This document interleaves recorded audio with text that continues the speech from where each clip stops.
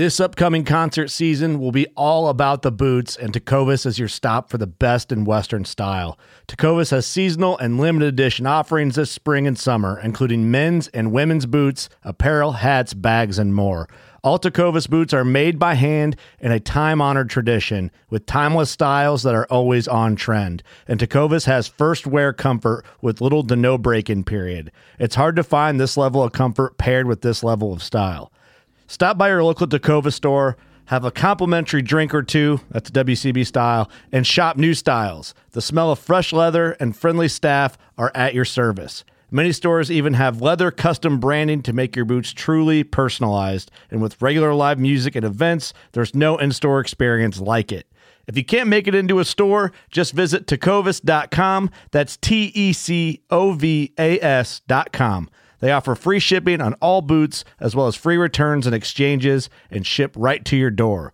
Go to tecovas.com and find your new favorite pair of boots today. Fishing like a local isn't just about catching fish. It's about connecting with the environment and the people who call it home. It's about hearing the stories and traditions that have been passed down for generations and sharing unforgettable moments with the people you meet along the way. Fishing like a local is having an experience that stays with you forever. And with Fishing Booker, you can experience it too, no matter where you are. Discover your next adventure on Fishing Booker.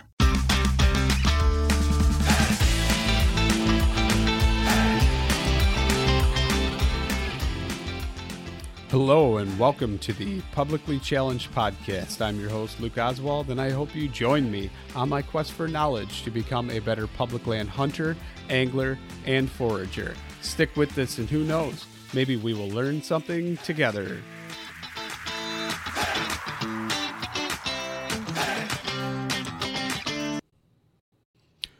All right, real quick before we get started on the show, I'm just going to talk about Treeline Academy. You've heard me say it. I can't even tell you how many times. Mark Livesay is treelineacademy.net. That's treelineacademy.net. Sign up. Use the promo code PC2020. Save yourself $20.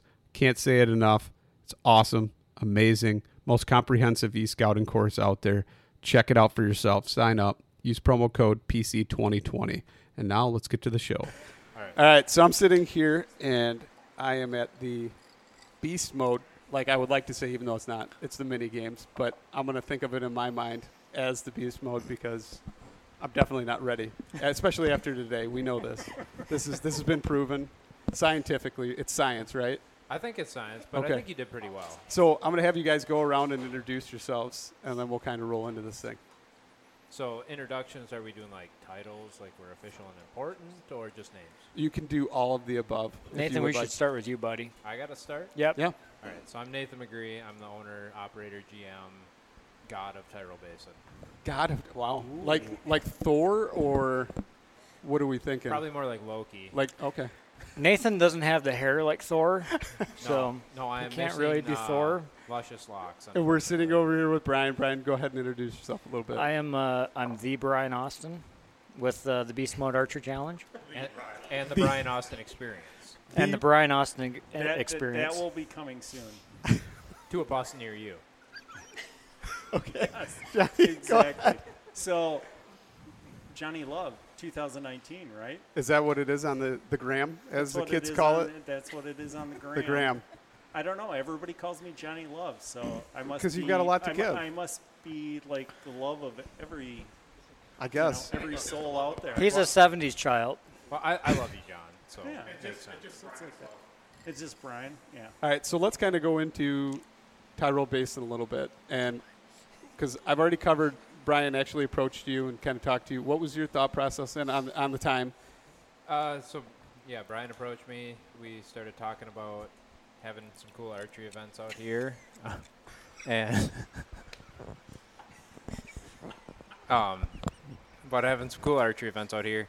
I thought it was a great fit for what we do out at Tyrrell.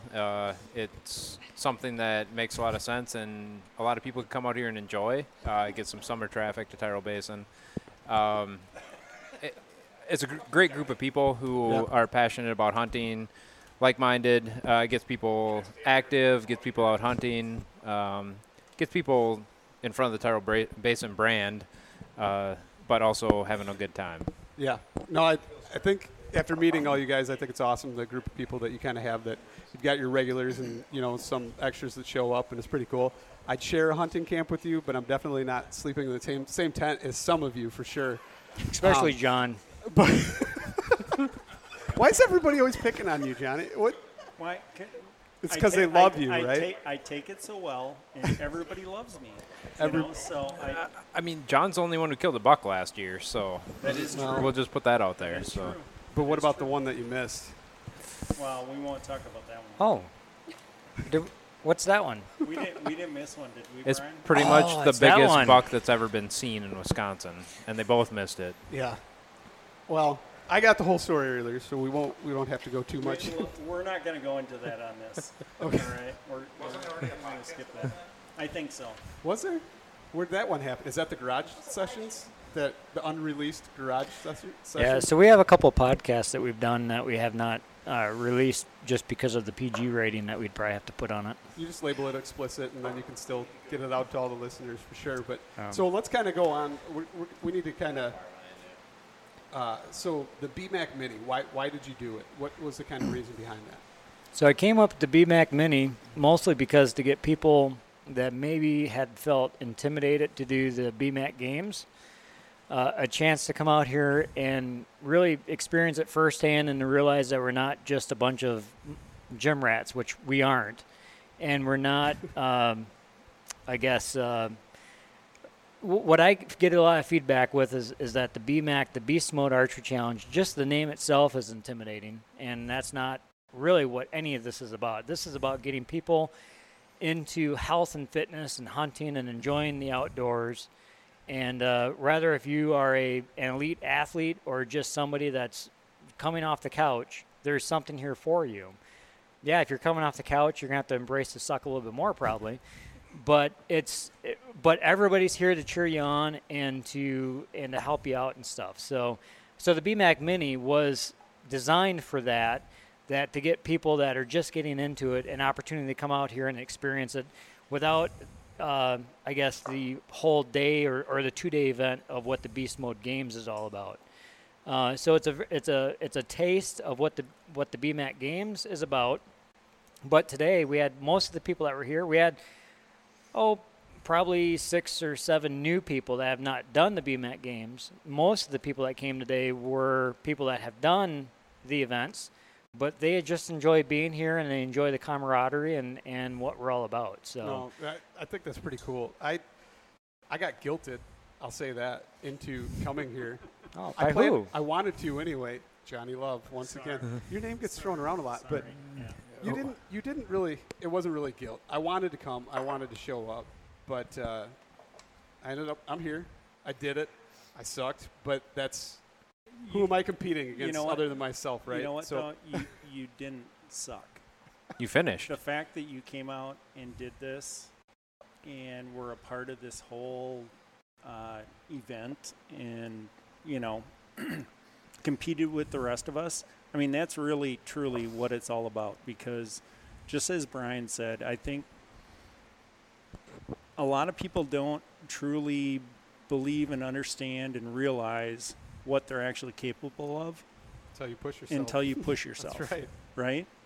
And you have to just come out and experience it. It truly is all about the group of people that have come together for these events.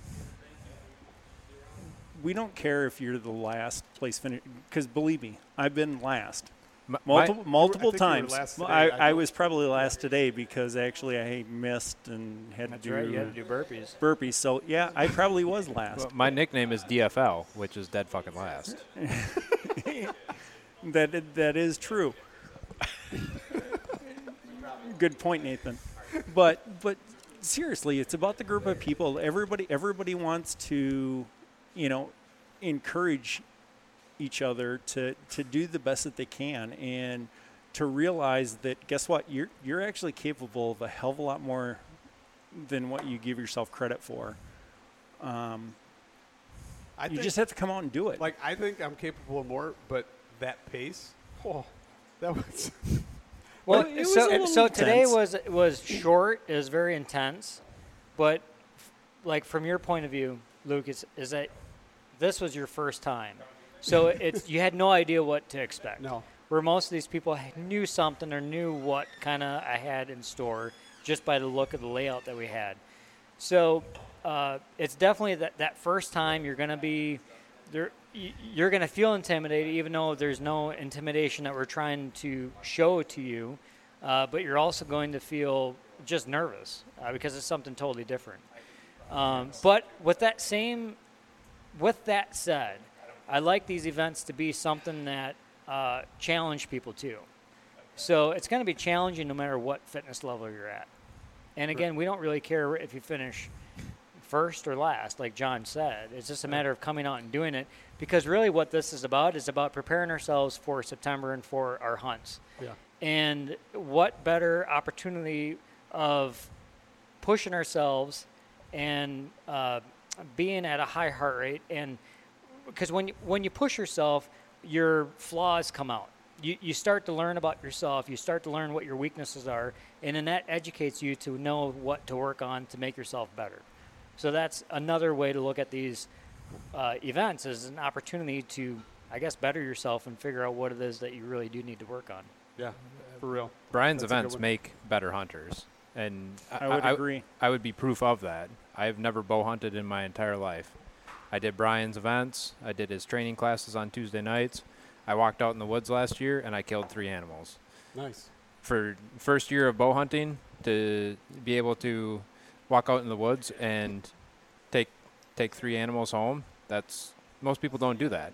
And the training that Brian puts us through prepares you to get out there, and when that animal walks in front of you and your heart rate skyrockets and you get super excited, we know how to cope with that and calm ourselves down and hopefully be able to be successful in the woods. Well, you may not even be able to calm yourself down. You Right. learn how to be able to shoot with that high heart rate and things. And, it's almost kind of sad.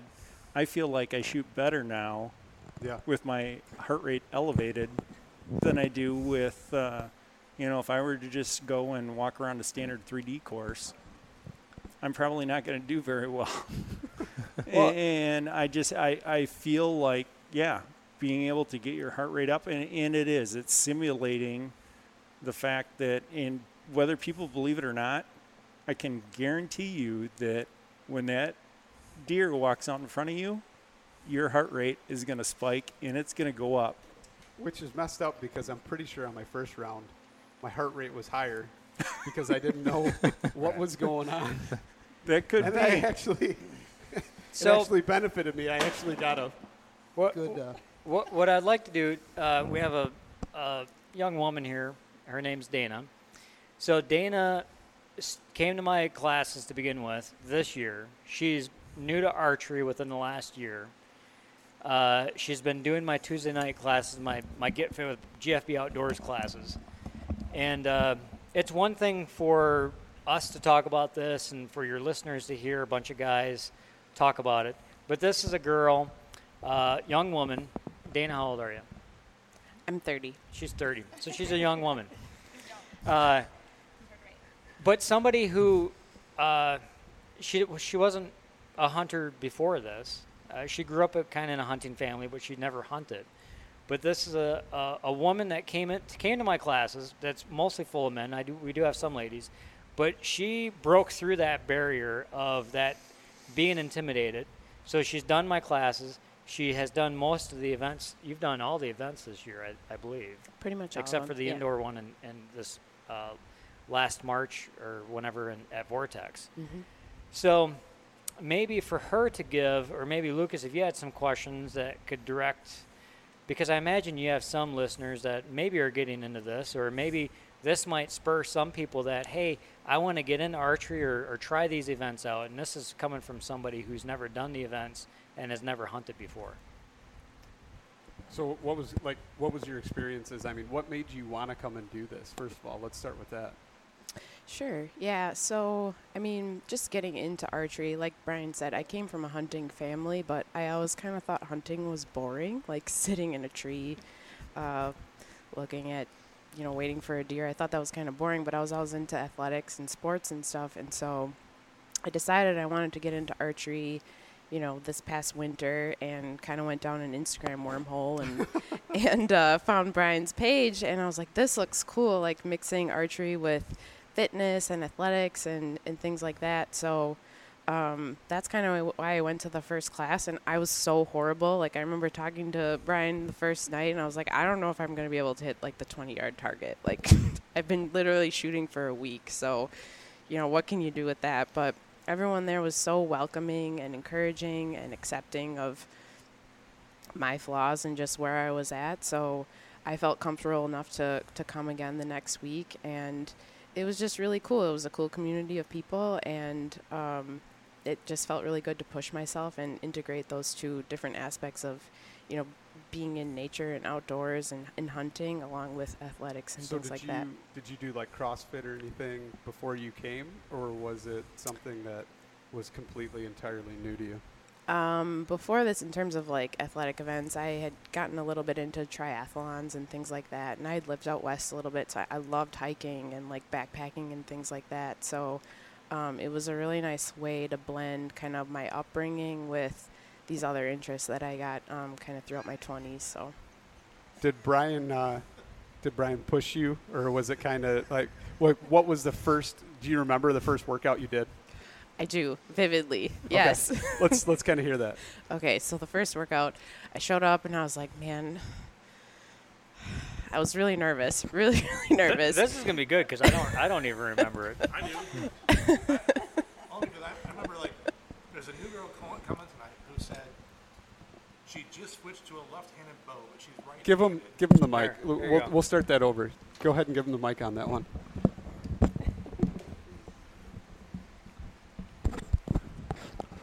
Yeah, so we're talking about Dana's first night. Right. Yeah, so I helped you set up that night. And it's like, he just said, there's a new girl showing up who's never worked or who just switched from gun hunting to bow hunting. And she just switched from a right-handed bow to a left-handed bow because she's left eye down. Mm-hmm. But right-handed. Yes. So it was funny because we had to set up targets, and Brian's like, yeah, she's all worried that she's not going to hit anything. So I remember setting up targets specifically for you that night, and Brian's like, yeah, this one's for Dana. Let's put this one up like at 15, 20 yards max because we'll just let her shoot this one. And that's when we set it up down there at the bottom of the tubing hill. So, and yeah, I mean, that was the whole setup of that night was because, we even... I had my personalized. It was a Dana target. Yeah, so I mean, that's cool, though, right? He knew that there might have been some challenges that you were going to face. Yeah, and he totally accommodated customized it to make me feel comfortable. So what was the workout portion of it? Do you remember that? Yeah, so I remember, the first couple of shots. Well, we started out with a warm-up hike, which, I did okay with that, and then we had some warm-up shots, and I had some problems with my release, so I was just flustered to start with, but then we had this. I remember you paired me with Jimmy, who's like a freaking beast, and like I'm trying to keep up with Jimmy, and I was like, I am gonna puke, I'm gonna puke, and so yeah, I mean, it definitely pushed me, and it was uncomfortable, but it at the same time, everyone was just so encouraging that it made me want to come back. So then from that point on, I mean, you pretty much just did an entire year doing all that, and then? So I started coming at the end of April, and I've been coming since then. So. And then so you knew you wanted to be in the games, the actual games, not the mini like I did, but. So that was, yeah. I mean, I came to like a couple more classes, and they were talking about the BMAC games, and I was like, I don't know if I'm quite ready yet. Johnny, my shooting. Johnny isn't guilted quite. You into it. Was that? They didn't pressure me at all. Oh. I kind of was just like, if I'm gonna, if I want to be a part of this community, I think it's kind of like if you want to be a shark, you gotta, in your guppy, you might as well swim with the sharks. You can't keep swimming with the guppies. So I was like, I'm just gonna put myself out there and see what happens. So. So do you think like you're hooked on it now and you're going to keep doing it? Mm-hmm. Do you think the competition aspect is more fun than the hunting, or does it kind of tie in together now? I mean, I guess we'll find out, because I'm going to be, going on my first bow hunts this fall. So, yeah, but I think it's gonna all blend together pretty nicely. So what are you planning on doing? Are you going to hunt locally, or are you going out west? What are you doing?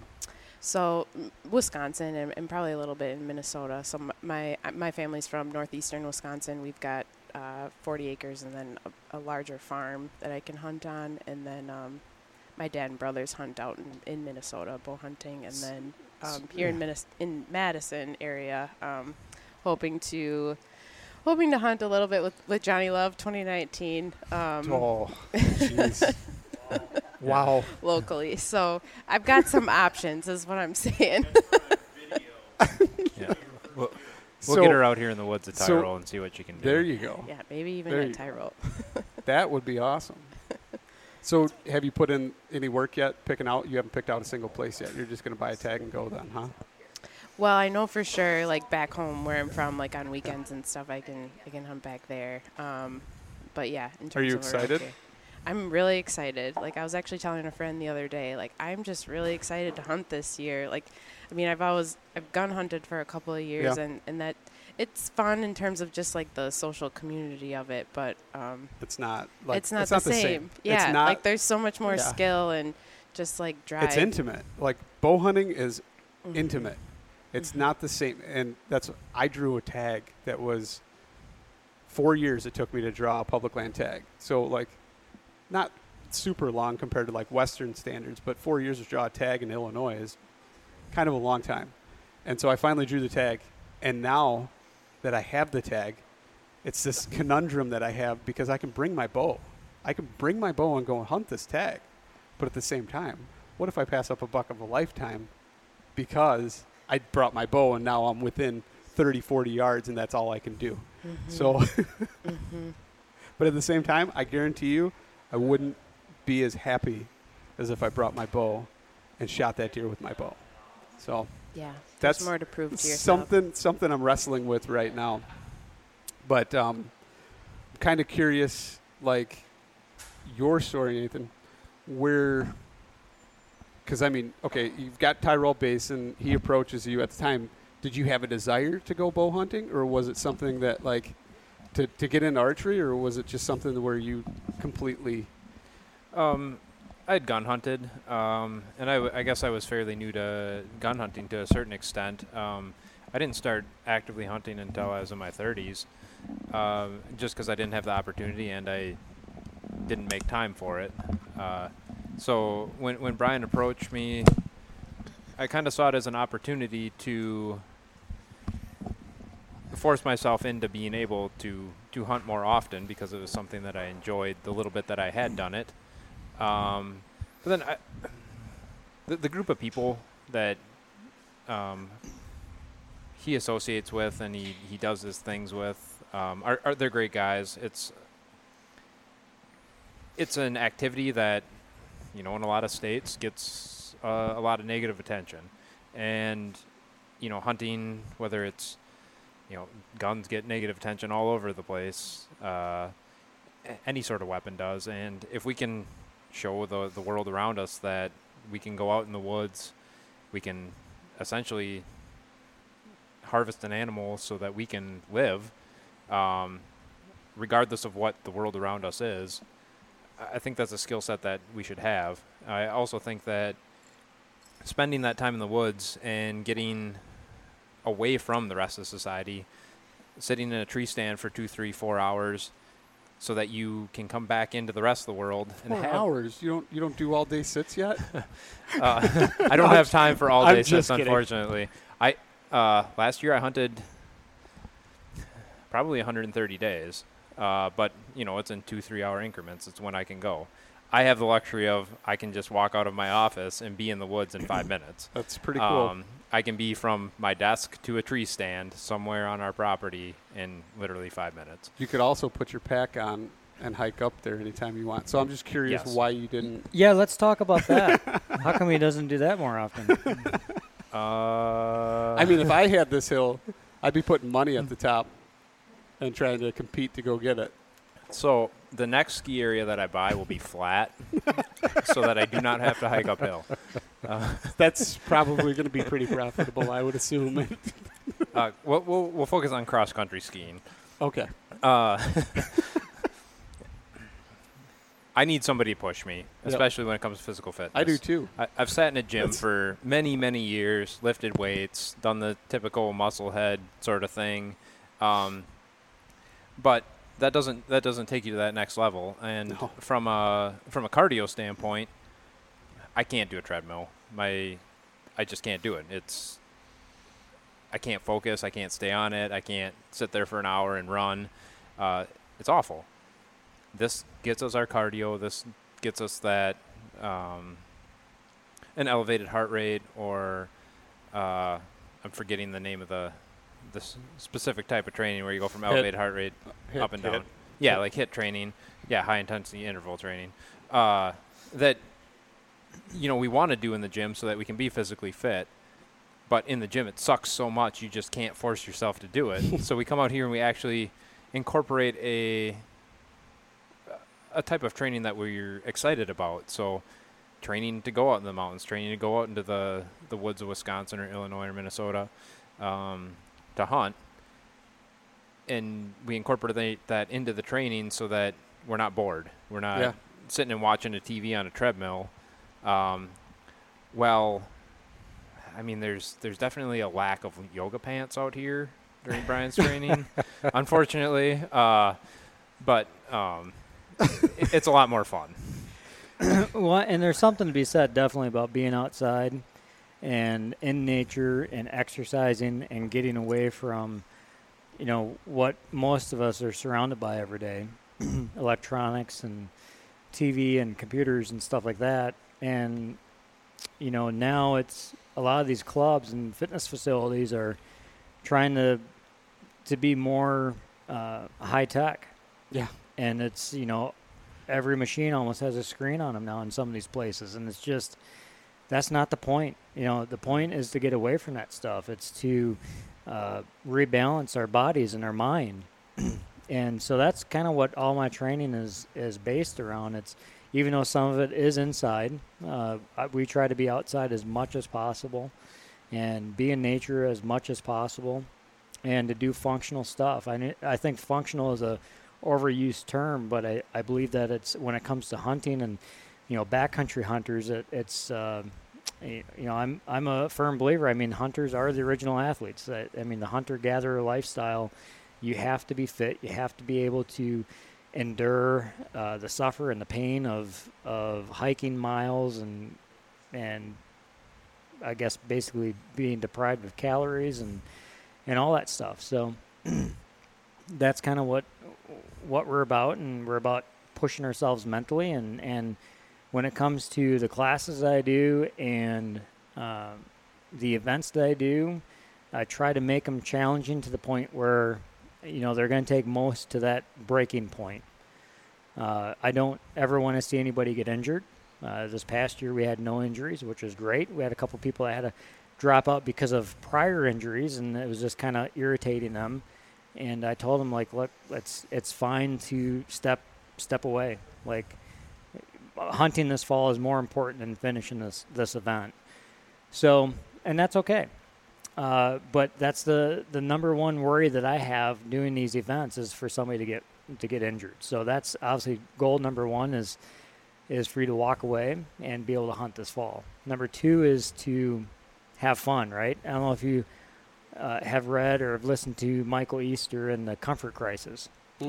Excellent book. I encourage everybody that's a hunter to read that because basically his book, the premise of the book is based on the hunt that he did with Donnie Vincent up in Alaska for caribou. Okay. And it talks about, he tells that story, but he goes off in tangents about nutrition, about exercise, about being in nature, and he backs it up with science and research and stuff. So it's an excellent book. He's a excellent audio version of it. and that's called the Comfort Crisis. And that's basically when I listen to that, I'm like, wow, this is everything that I've been doing for the last however many years. It's just he was able to put it in words and writing. So That's awesome. I'm going to have to check that out. Yeah. It's, So, like, my thing showing up here, I probably don't look like it, but I actually do go into a gym past couple months now because my gym's been open again. Stupid COVID, right? But I bought a treadmill. I actually run on the treadmill. Yes, it has a screen. You're not in nature. It's not something you still have that connection with the technology and stuff, but I can get on the treadmill and run, but the things we did here with the different intervals and the different muscle groups you're using and all that stuff, it took everything out of me. I mean, there was, I mean, I don't even remember what my heart rate was looking down at my watch because I couldn't focus enough to think of something like that. I mean, when I sat down probably 5 minutes later, I'm pretty sure it was at like 130, 140 still. So, Right. I mean, it had to have been up there. Kind of talk about that a little bit and like how, one, why that does that and why it's important to work those, and then kind of just, build into that.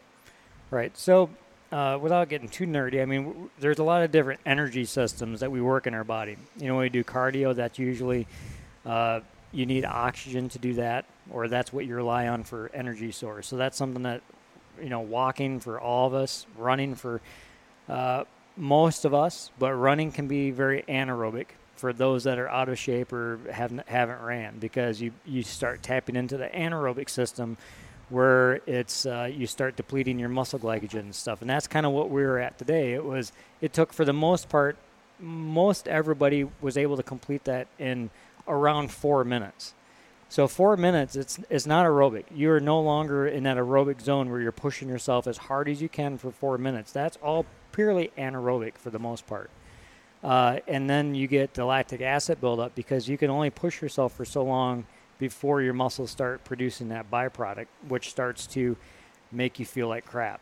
Your muscles start to tighten, you start getting nauseous and all that kind of stuff. So, there's a lot of research out there that shows either aerobic fitness is better than anaerobic, or lifting weights is better than running, whatever. It doesn't, I don't feed into all that crap. I think it's, you just do what you can do and you push yourself.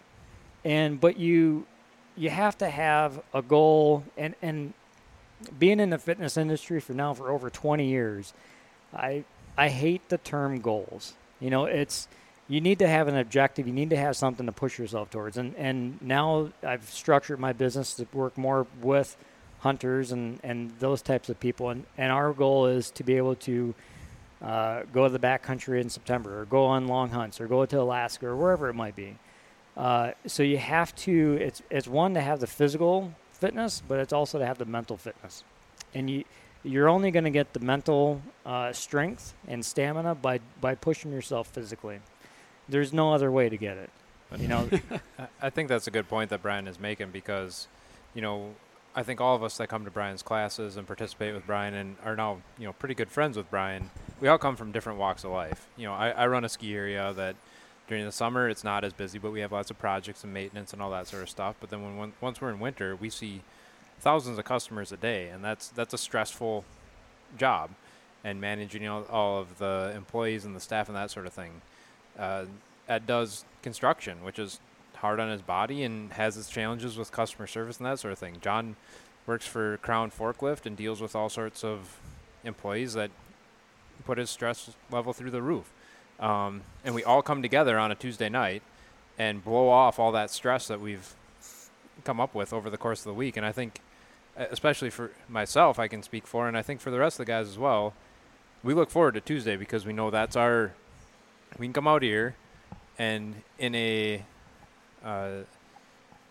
productive manner, blow off all that stress, blow off all that steam, get in a good workout, have a good time, have that camaraderie, and then actually have it produce something for us, which is be ready to go out in the mountains and kill something, or go out in the woods and not feel like a big lazy oaf. I got to my stand today. I didn't sweat through every layer of clothes that I have, so now my scent control is still on par. And I got up in the tree, and I can sit here, and when the biggest buck I've ever seen in my life comes in, yeah, my heart rate is through the roof, but I can control that. I can shoot. I can get that animal, and then I can post it to the Instagram and look like an asshole. So I think you touched on CrossFit, or you asked Dana about if she's ever done CrossFit before. I've never personally done CrossFit.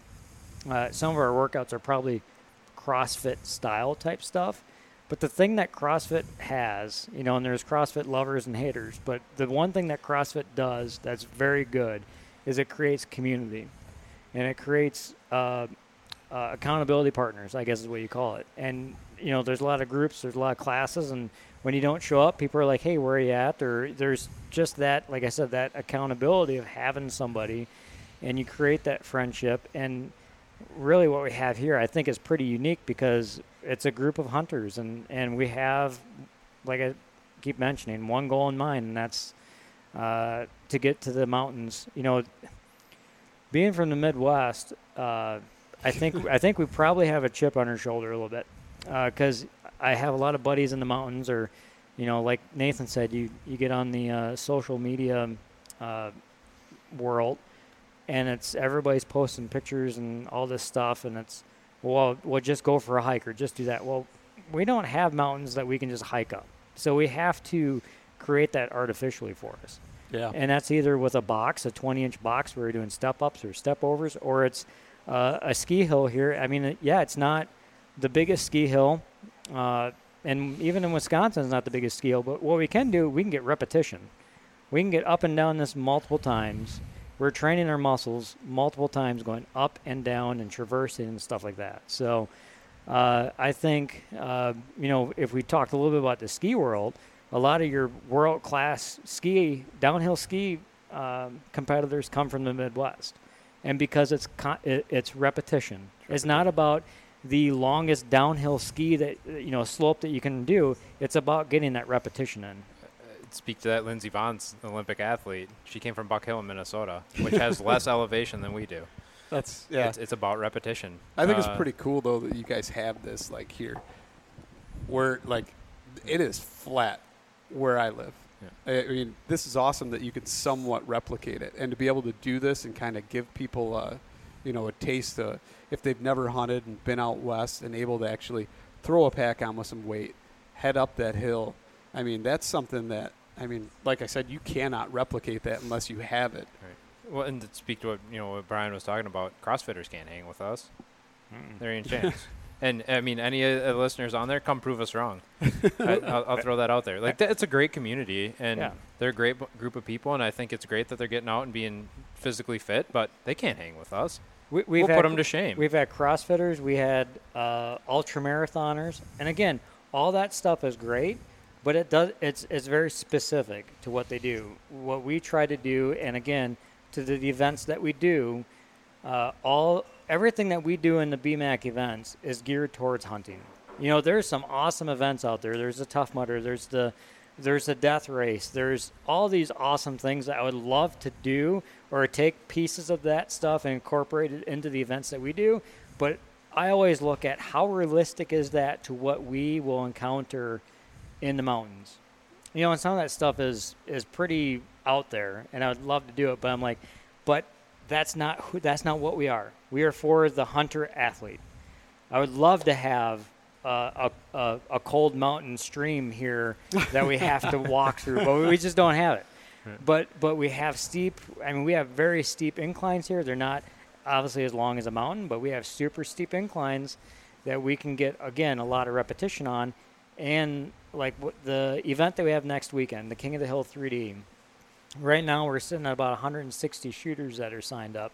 And that is geared towards people that want extreme angles, ups and downs, side hill shots, long distance shots. I put it the first week or kind of late July, early August, so people can come out and shoot that, test their gear out, so that they still have a few weeks before hunting season that they can kind of work those kinks out. So with that being said, you're not turning on the lift, right? They're going to hike it? They're going to hoof it up there? there? They're hiking it. Okay. Yeah, they're hiking it. So then once again, it's going to kind of replicate that scenario of hauling your gear up to wherever you're going. Right. That's pretty cool. Ed, I want to kind of get into you a little bit in your story. Johnny told me an interesting one while we were eating lunch. Can we talk about your elk hunt? Which one? Well, that one. Oh, that That's Johnny not was me. on that. Ed was not No, on I that. wasn't Oh, on that wasn't on that one. Ed wasn't on? Okay. No, that's Let's not talk about the one. but Ed's with been the- on like 20 plus elk hunts, and so what I'd like to say is Ed is probably the one person, the reason why we're sitting here, because way back when Ed started doing train to hunt before I did train to hunt. Ed introduced me to that, which then led me into competing in the train to hunts, which then led me into directing some of the train to hunts. And then with COVID and stuff and things not going the way, I decided to keep doing the BMAC events. So really, if it wasn't for Ed and his passion for elk hunting and for doing these fitness archery competitions, so he's been with us since day one. I started working out with Brian in 2017, and it was to where I wanted to come work out with Brian to get in better shape to do train to hunt events. And then, I've been elk hunting, every year. For the last 20 years, I go out once or twice a year elk hunting. And then, maybe once or twice a year besides that, just go out in the mountains. But it was kind of funny that first time I went. I went to a boot camp class, and I worked out at Gold's Gym every day. And I come to a boot camp class and got my ass kicked. I couldn't keep up. Go from lifting every day to one of these type of workouts, to hit workouts. And, it wasn't an archery workout, but it was still one of your boot camp classes. Right. And I was dying. Honestly, I thought I was going to die. And I was like, Brian's just laughing his ass off the whole time. But Yeah, they're definitely a total body workout. And again, I'm not dissing the gym workouts. I think there's a time and place for them. I think that's definitely, if you need to get stronger, that's the time to get in the gym and do your deadlifts, your squats, your lunge, whatever it is. But there quickly comes a time in most people's fitness journey that for most people you hit a plateau or you get to a point where it's like, all right, now what? And is this really what I need to be doing for really what it is I want to do? For what we do and for like the hunting, going out west. Basically, I feel like we're all doing this because we hunt out west. Maybe some of it's because we don't want to feel like we're going to have a heart attack before we crawl to our tree stand too. But most of us are doing this, I feel, because we're going out west to crawl in the mountains. But I come out here every Tuesday, mostly because of the people. Yep. And the group of people we have are amazing, and we're always pushing each other to be better. And that's the thing. That's one of the best things about coming out here on Tuesday nights, is you're coming out here because of the group of people, and they're amazing, and they're always pushing each other to be better every Tuesday. That Ed had a good point there. That it really is about the camaraderie and the people that come out, but. If it was only Brian out here on Tuesday nights, I probably wouldn't come out here. Well, exactly.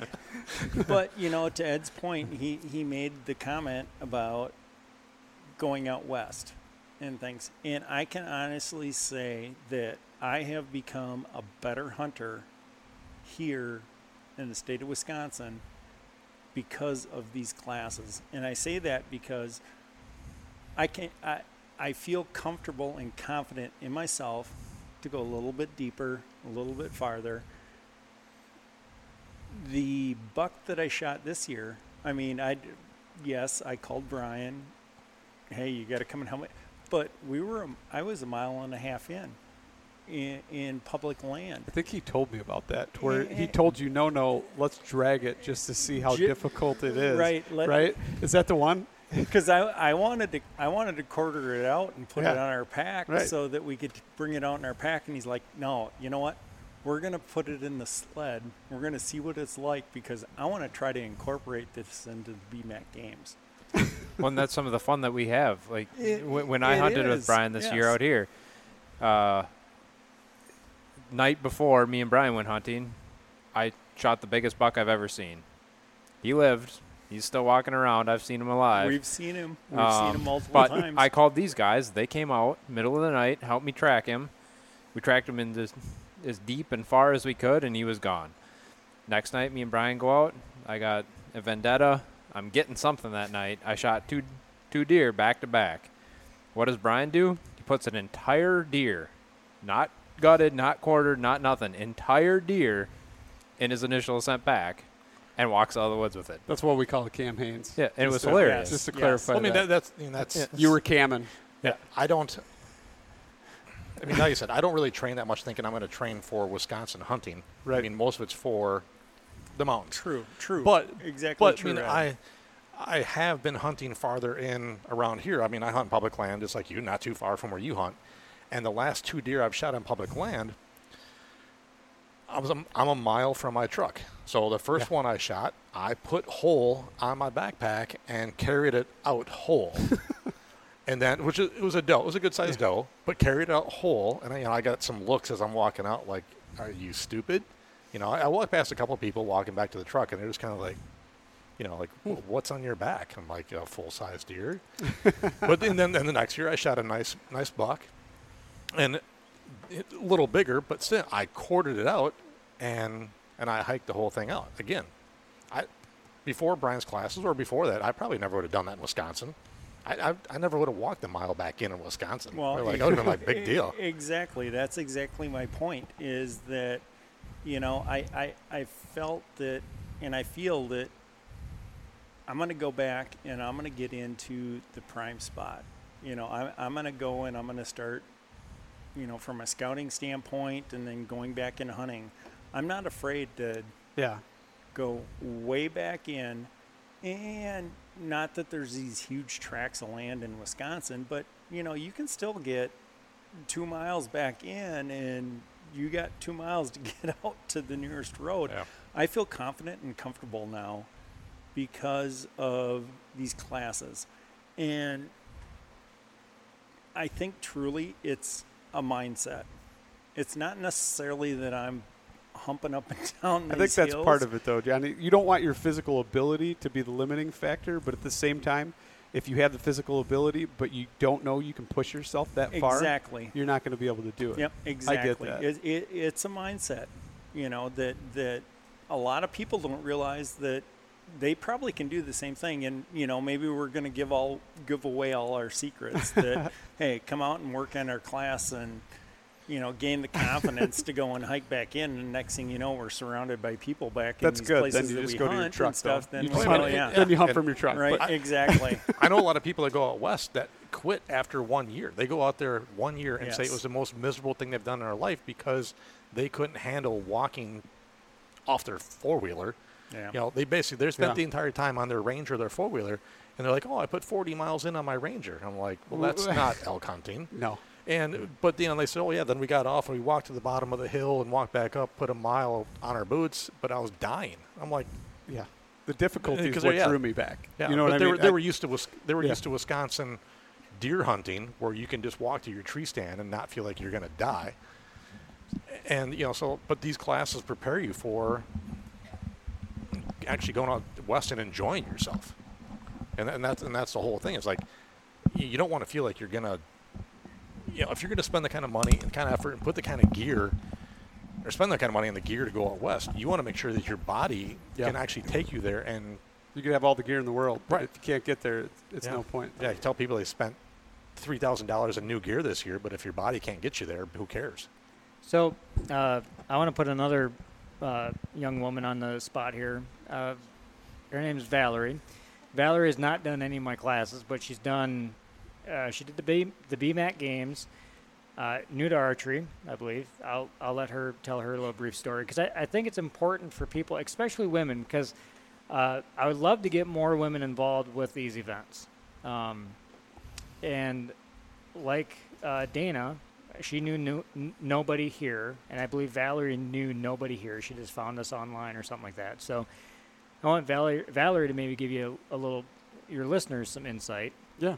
And if I'm stuttering a little bit, it's because I'm 3 whiskey sours in right now. Oh, here we go. So Brian had to bring that up. So that is why my speech is not the best right now. It's all good. All right, so here is Valerie. They were celebratory drinks, just so everybody knows. But so, kind of tell me your story. What was the deal? What drew you here? What brought you here? And then, kind of, how has the journey gone? There were years ago that I wanted to learn archery, and then my ex had disappeared from our life and had died like months after he walked out on us. And so I had to set that goal aside of learning how to shoot archery. And my daughter brought up wanting to learn a couple years ago, back in, I think, 2019. And we both decided to go ahead and go learn together. And my son said he wanted to learn how to hunt. And I didn't grow up in a hunting family at all, or any outdoorsy family at all. So it was entirely new to me. But I was like, you know what? I like being outside. I like the physical challenges. So trying to learn how to hunt and everything sounded like a good idea to me. Like, I learned to love archery really quick. And we had started out on recurves and learned all that. And I was already into the physical fitness aspect of everything. And so trying to go out and learn how to bow hunt seemed like a natural progression of things for me.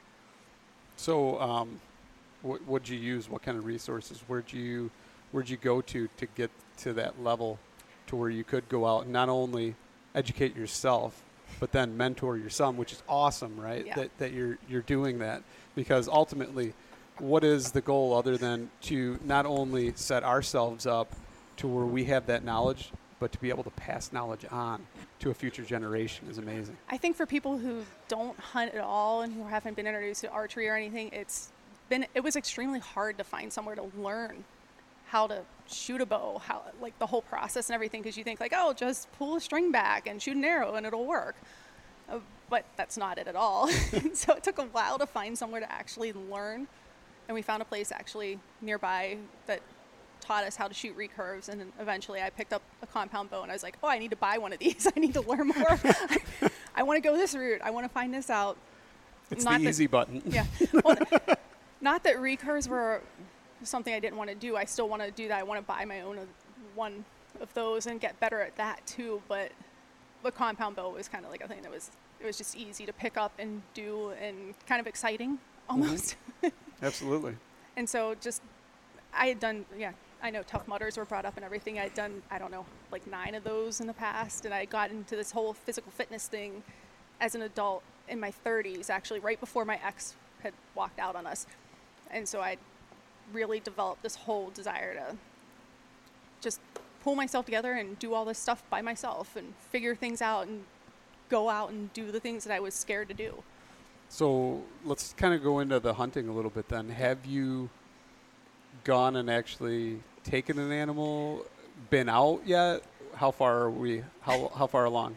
I've been out. I started like midway through the fall season in 2019 and started trying to go out on my own, on public land, on the ground, trying with a compound bow. Kudos. I didn't have any luck. And then I headed out. I was actually in 2020 when COVID hit. I had signed up for a class for spring turkey hunting through the DNR. And they shut that class down. And I was like, you know what? I'm just going to buy the thing and I'm going to go out and try myself anyway. And so I went out and tried. I didn't have any luck. I was still on public ground, so I didn't really have any idea what I was doing. It's and tough. Trying to figure it all out and piece everything together was awkward. But then last fall, I gained access to some private land, and I was starting able to be pulling everything together and see what was going on the land without that public land influence. And so it kind of bolstered my own confidence on booster, everything. Right? Yeah, for sure. So where do you think it's going to go from here? Are you going to take your son out yet? Is he old enough, or is he? He's old enough, but he kind of waffles on things. And so Okay. right now he's back to where he's like, I don't know. He sees mom come home with a deer. Yeah. You know, it'll probably change the story a little bit. But don't feel bad. Don't feel discouraged. Oh, yeah, I had an awesome piece of private land. I started bow hunting when I was 15, 16, somewhere right in there. I shot archery a little bit before that.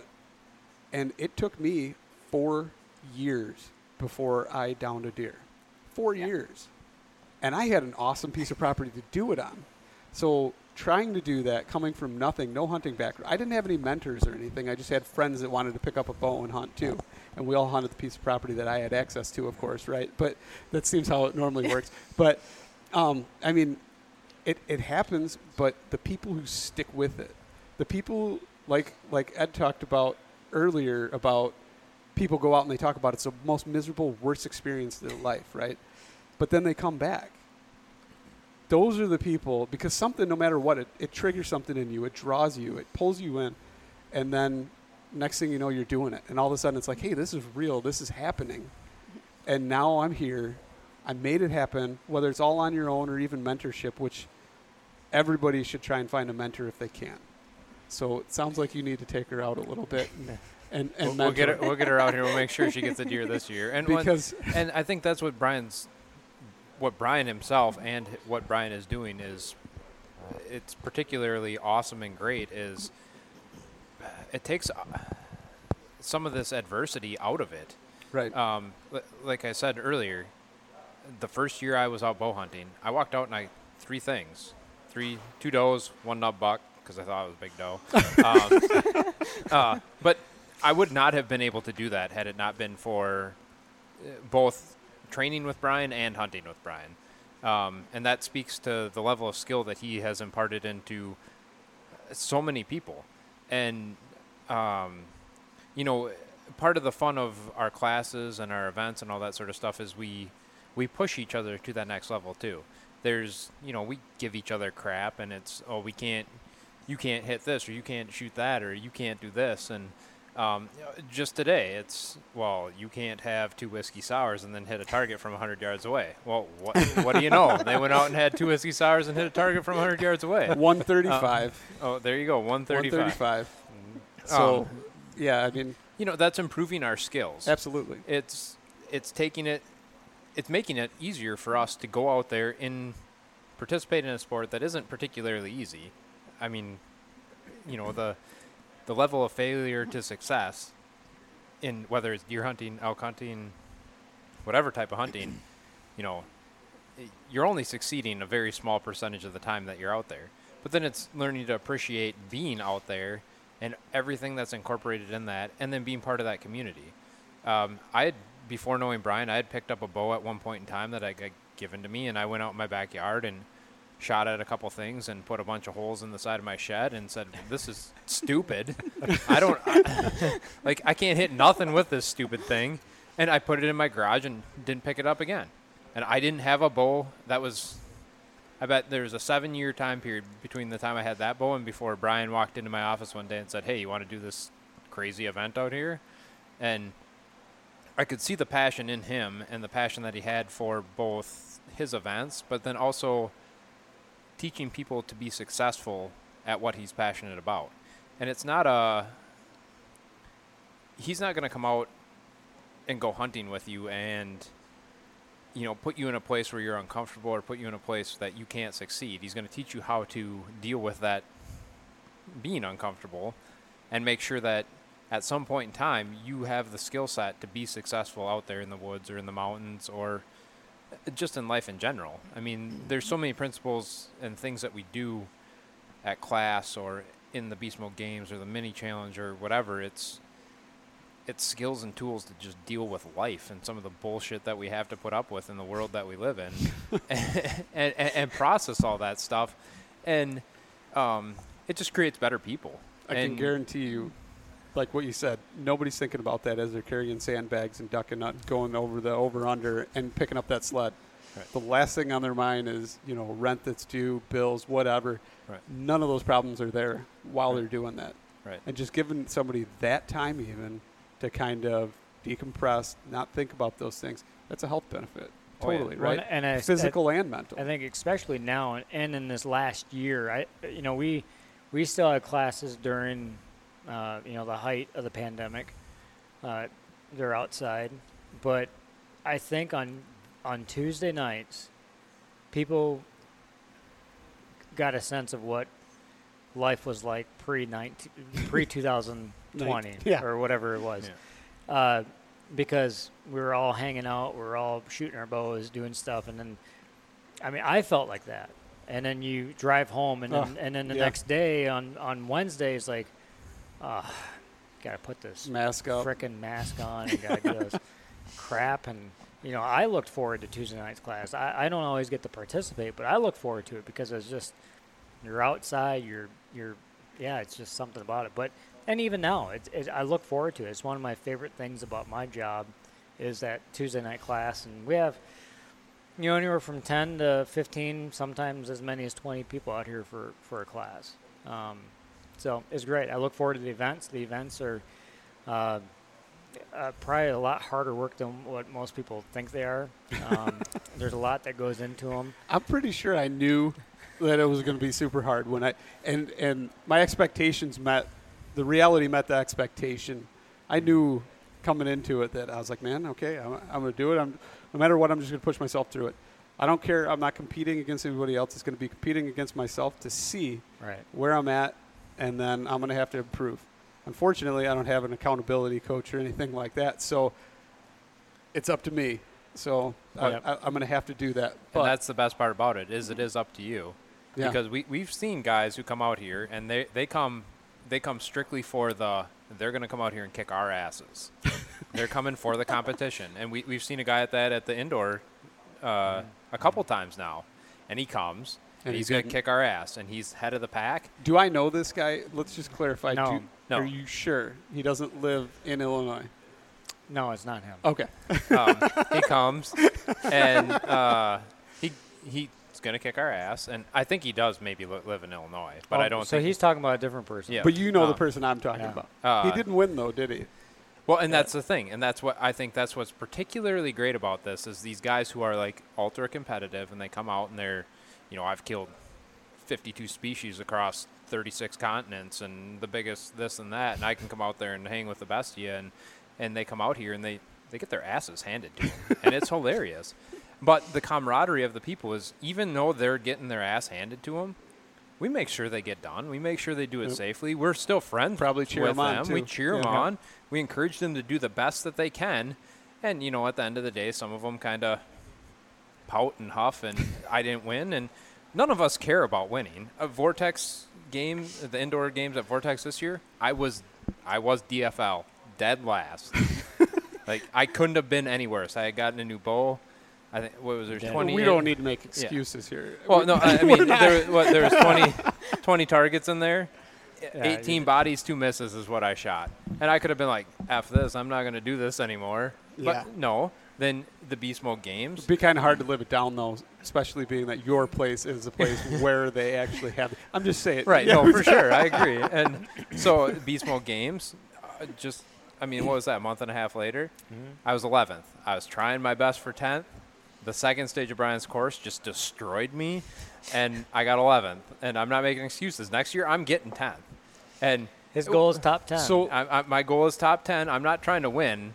I'm trying to get top 10. And I'm at the older end of my division.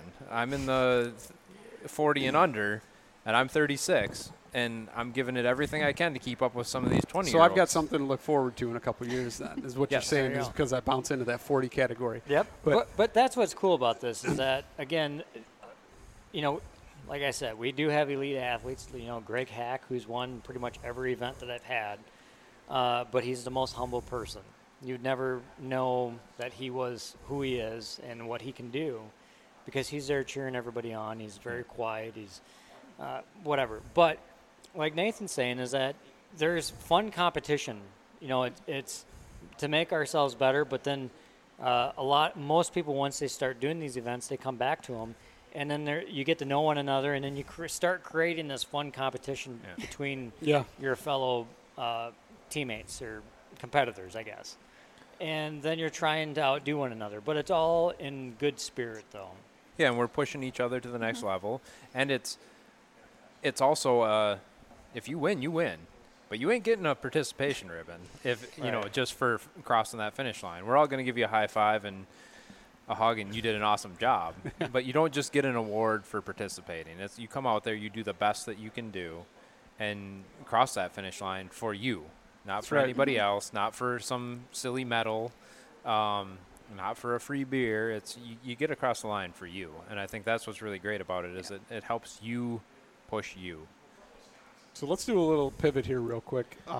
Let's talk about, you did it different this year than you're planning on doing it next year.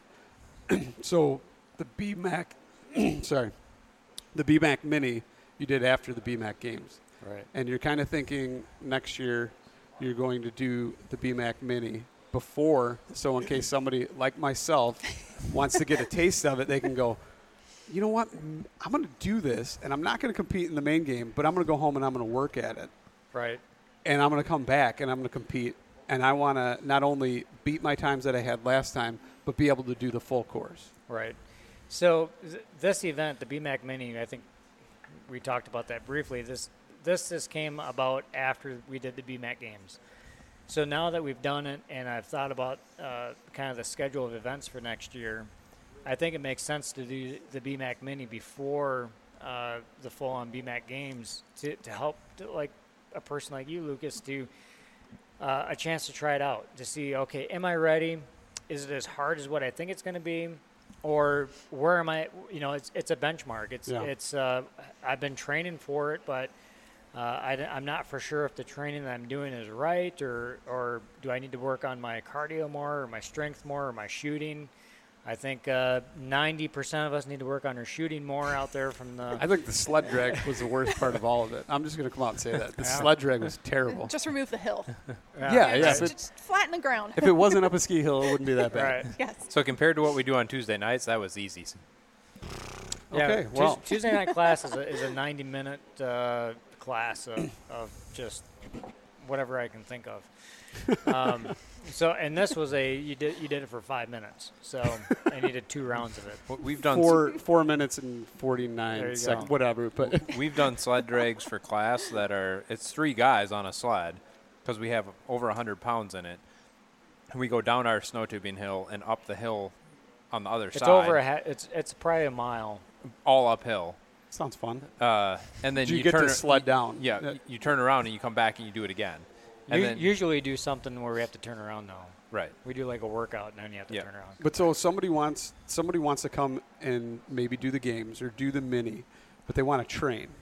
Right. What can somebody especially like myself that comes up here? I can't drive 3 hours each way on a Tuesday to come and do the class.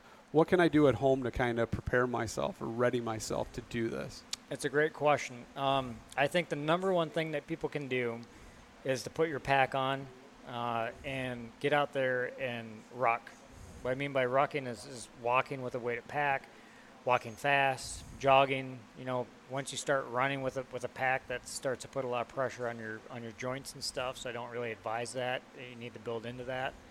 But I think the biggest thing is rucking, is walking with a weighted pack off pavement, is get on trails because you use so many more muscles.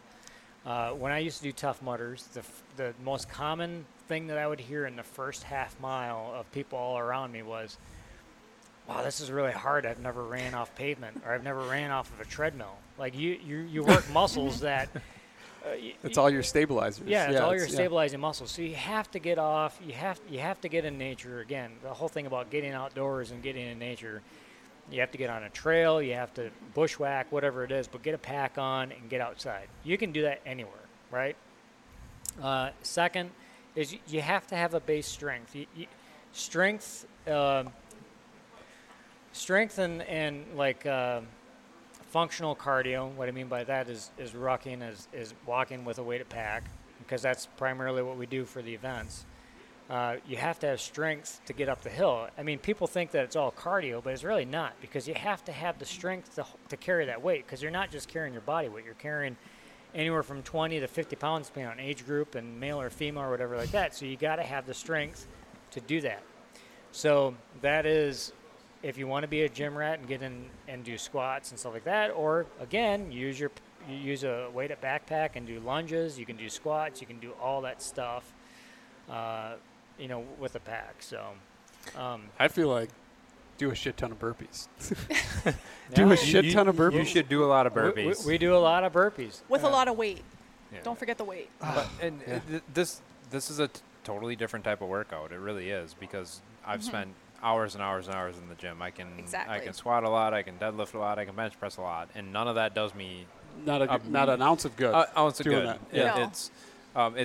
It trains you from head to toe, and you know the mental piece of it is it puts you in that next level. And as a woman, I was going to say, I think the one thing that I don't train enough is carrying the weight. I train a lot with a weighted vest on, but I don't go out and try to get up a hill. I don't go out I'm doing a gym workout And with what I a weighted think's- vest on, and it's not the same as trying to haul it up a hill. What I think is even crazier, though, is, weighted vest, it's centering that weight. Yeah, it's Versus very putting the nicely, pack on? evenly dispersed. Now, I mean, Yes. granted, our initial ascent packs are pretty cool, and they balance that load rather well. But at the same time, I mean, getting that pack on and having that weight on your back Right. and trying to distribute it Yeah. that way. I'm not a fan. I mean, I prescribe weighted vests to some clients, but I'm not a fan. I don't use them myself. It's getting that pack on. Again, it's training like how you're going to be competing or how you're going to be running. So you got to get that pack Yeah. on. You got to have it fit it correctly. That's a right? huge thing for women too that I've noticed. I've been talking to other women here at all these things because I have a problem trying to get a pack on that fits properly. It's like Initial it's ascent. Once again, squishing here we go. everything. I better get paid for this it's just- episode. it just doesn't fit right, and it's just like you can't breathe, and there's abrasion going on in Right, places. And right. I've noticed some who have adjustments, and they've been able to put things down below chest and everything instead of having that chest strap across the top where it just doesn't Right. work well and it doesn't support things well, and My- men my- have an easier time in that regard. It's My, like you can put my those on, wife it's said just that like- the chest strap for women should be like a bra strap that goes Yeah. somehow. That wouldn't be a one-size-fits-all, I yeah. don't think. Like, I that can't would even- be I can't kind of even- expensive. I but- can't even handle wearing the binoculars Right. on there just because it just doesn't fit properly. it's awkward, and it's just like, okay, I'm just gonna put that in my pack because it's easier that way. So what's kind of the game plan then for next year? So it's going to be BMAC Mini first. Hopefully it doesn't get too crowded because you like to still – it's Right. good to actually see you come out of retirement and do a little bit of stuff with them. But Yeah, it's fun. so BMAC Mini and then 6 weeks before or something. So what are you thinking? what we're thinking right now, we're going to have the BMAC indoor event at Vortex Optics. It's March. I believe it's March 5th and 6th. It's the first weekend in March will be the indoor event. And then the BMAC Mini, I think, will take place of the 3D shoot and swap meet, which we might still have the swap meet and 3D shoot or some type of combination. But I think we'll for sure have the BMAC Mini May, I believe it's 14th and 15th. You look at the calendar, it's whatever that weekend is right Okay. there. I believe it's May 14th and 15th. And then the last weekend in June, which again, I think it's the 26th and 27th of next year, will be the BMAC Games. And then let's see, that's the BMAC Games. And then the last weekend of July will be the King of the Hill 3D. So those are the main events. We do 3D scrambles. We do other little stuff, kind of as my schedule, and as Nathan and the schedule here at Tyrrell Basin, they have other stuff going on. So as things allow, we do other little stuff throughout the year. So Yeah. No, that's cool. I think for the three of us, we're going to throw down. We want to see you complete the games Whoa, next year. geez. Maybe. Oh, We'll see. hey. I was going Are to we say – putting out a challenge right think here? we I are. think. I think we are, because I think he's got it in him. Oh, I want to. Well, wait, what's that? What? It's still July, so technically it's 11 months away, buddy. Yeah, I'm not saying I'm So- not going to do it. so Just like I Lucas- told Johnny, Johnny but you're not guilted saying me you are into gonna do this. it, though. We'll see where I'm at. We'll see where I'm at. I did. We will I, see where I I'm did. at. I did I'm push not gonna Lucas do just this. a little bit. Did you? To try? Yeah, I did not know did. about this, I Lucas. personal Oh yeah. messaged No, him. it was malicious Was it attacks. really? Malicious. I won't say attacks. I will call it malicious motivation per IG comments. Okay. That's what we do. So, now. so maybe I need to put this out there. So, Johnny Love 2019 is like my main right hand guy who helps me with everything, and he's also very, very passionate about what we do. So if he ever messages any of you and heckles you, it's on behalf of Johnny Love, not necessarily the Be Smart Archery Challenge. That is a good thing. However, I planned on coming anyway, and I'm pretty sure I said, "Why don't you open registration then?" Because there was no Yes. registration. And then right then, like the next day, it opened, right? And It did. And what did I do? Not only did I take a picture of it, I posted it. So it was up there for everybody to see, and I came. You did. You put it out there. I think you were the second one to register. He possibly. was, I think. Yeah. Well, he put it out there, and you know what? I tried registering before Johnny even guilted me. I want that out there to the public Fair that enough. I actually Fair tried, enough. and pre-registration wasn't open unless I had a code. I don't know. Oh, the early access code. Yeah. Probably. Yeah. So I That's didn't what have it that. was. Well, and So I said open registration, and I'll do it, and I did it. when So- we've been on a few different podcasts, and he's the only podcaster who actually put his money where his mouth Oh, is. that is a very good. Because none of the So- none of the so other let's- ones have let's hear shown it. up. Who should Nathan, who do we need to has call that out? right. What was it? Bow Hunter? The Bowhunter Chronicles? Adam and John. Adam Yeah, and where John, are they at? Adam and John, Bowhunter Chronicles. Where are you? Let's see, Bucks of America podcast. We gotta Although get Jeff. Jeff has come to some of the 3D stuff. He That has. doesn't count. 3D archery does not count compared to this. I'm sorry. So we're going to call out Jeff Vance. Jeff Vance, calling Jeff Vance out. Okay. Oh boy. You know you're going to have to send these to me so I can tag So them in I this, can right? tell you that we're going to have to get Eric and Greg from Yes, Where to Hunt.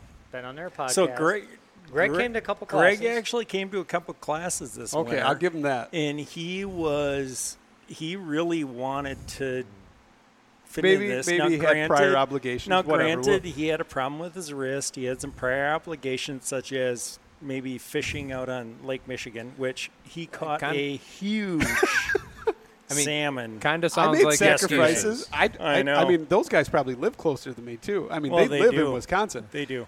I mean, I've got a 3-hour drive ahead of me here too. Yes, you so. do. Right. So you have the podcast crown right now. Thank you. You're the Thank only you. one who's You put do. your money You do. So where your mouth you is guys and can done guilt it. me all you want.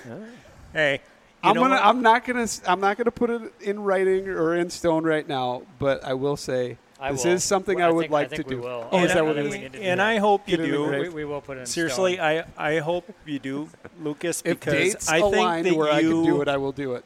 I think that you fit in. you really, seriously, I think that you would enjoy this group, and Oh, you I fit would. in really if well. I didn't have to drive, I mean, I'd come to the Tuesday nights for sure. I mean, it seems like it's awesome, right? yeah. I hated it when I was doing it. Like I said, I hated it when I was Guess doing what? it. We all do. But I did it, and afterwards I was like, okay, crap, I still got one more round to do. I hate And it then- every week. Nathan and I look at each other and we're like, "This sucks. I- Why do we do this?" Yeah, every week. But you know what?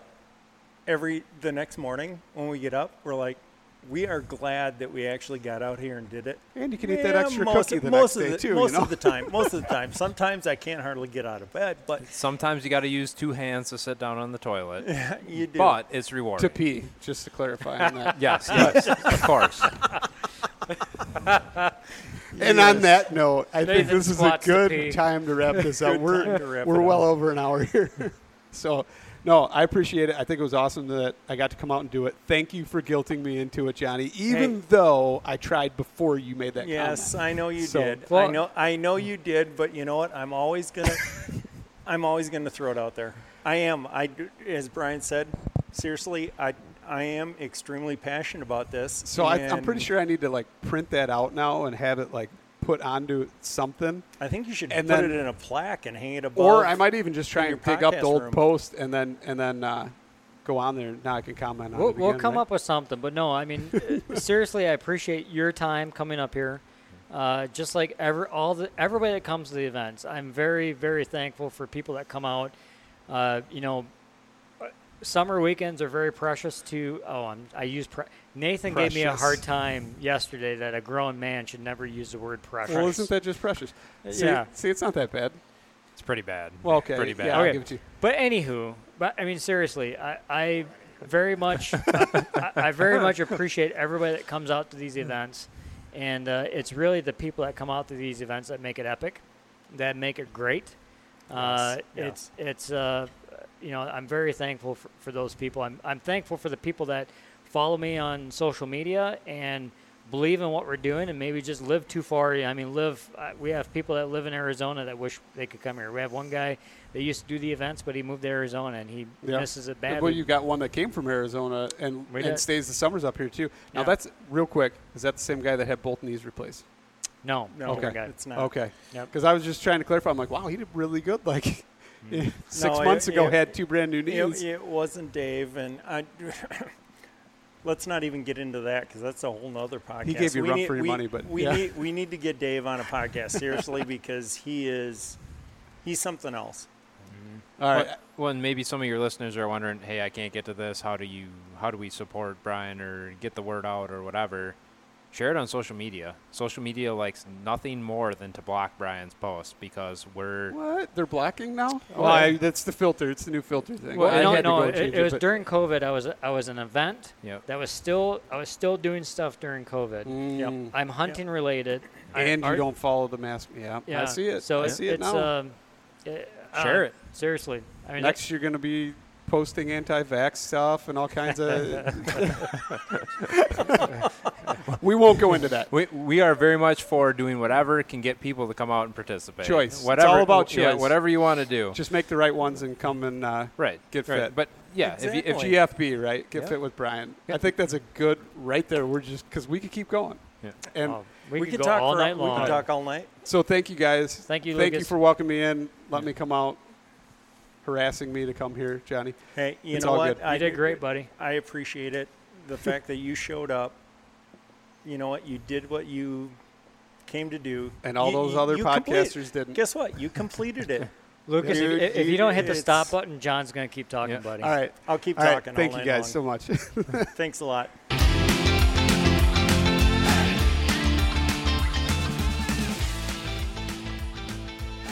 And once again, thank you so much for listening to the Publicly Challenged podcast. I hope you enjoyed the show, and if you did, please subscribe on whatever platform it is you're listening to. Also, if you could leave a review, that would help us out. And you can check us out on Instagram or at publiclychallenged.com. And once again, thank you so much for listening to the show.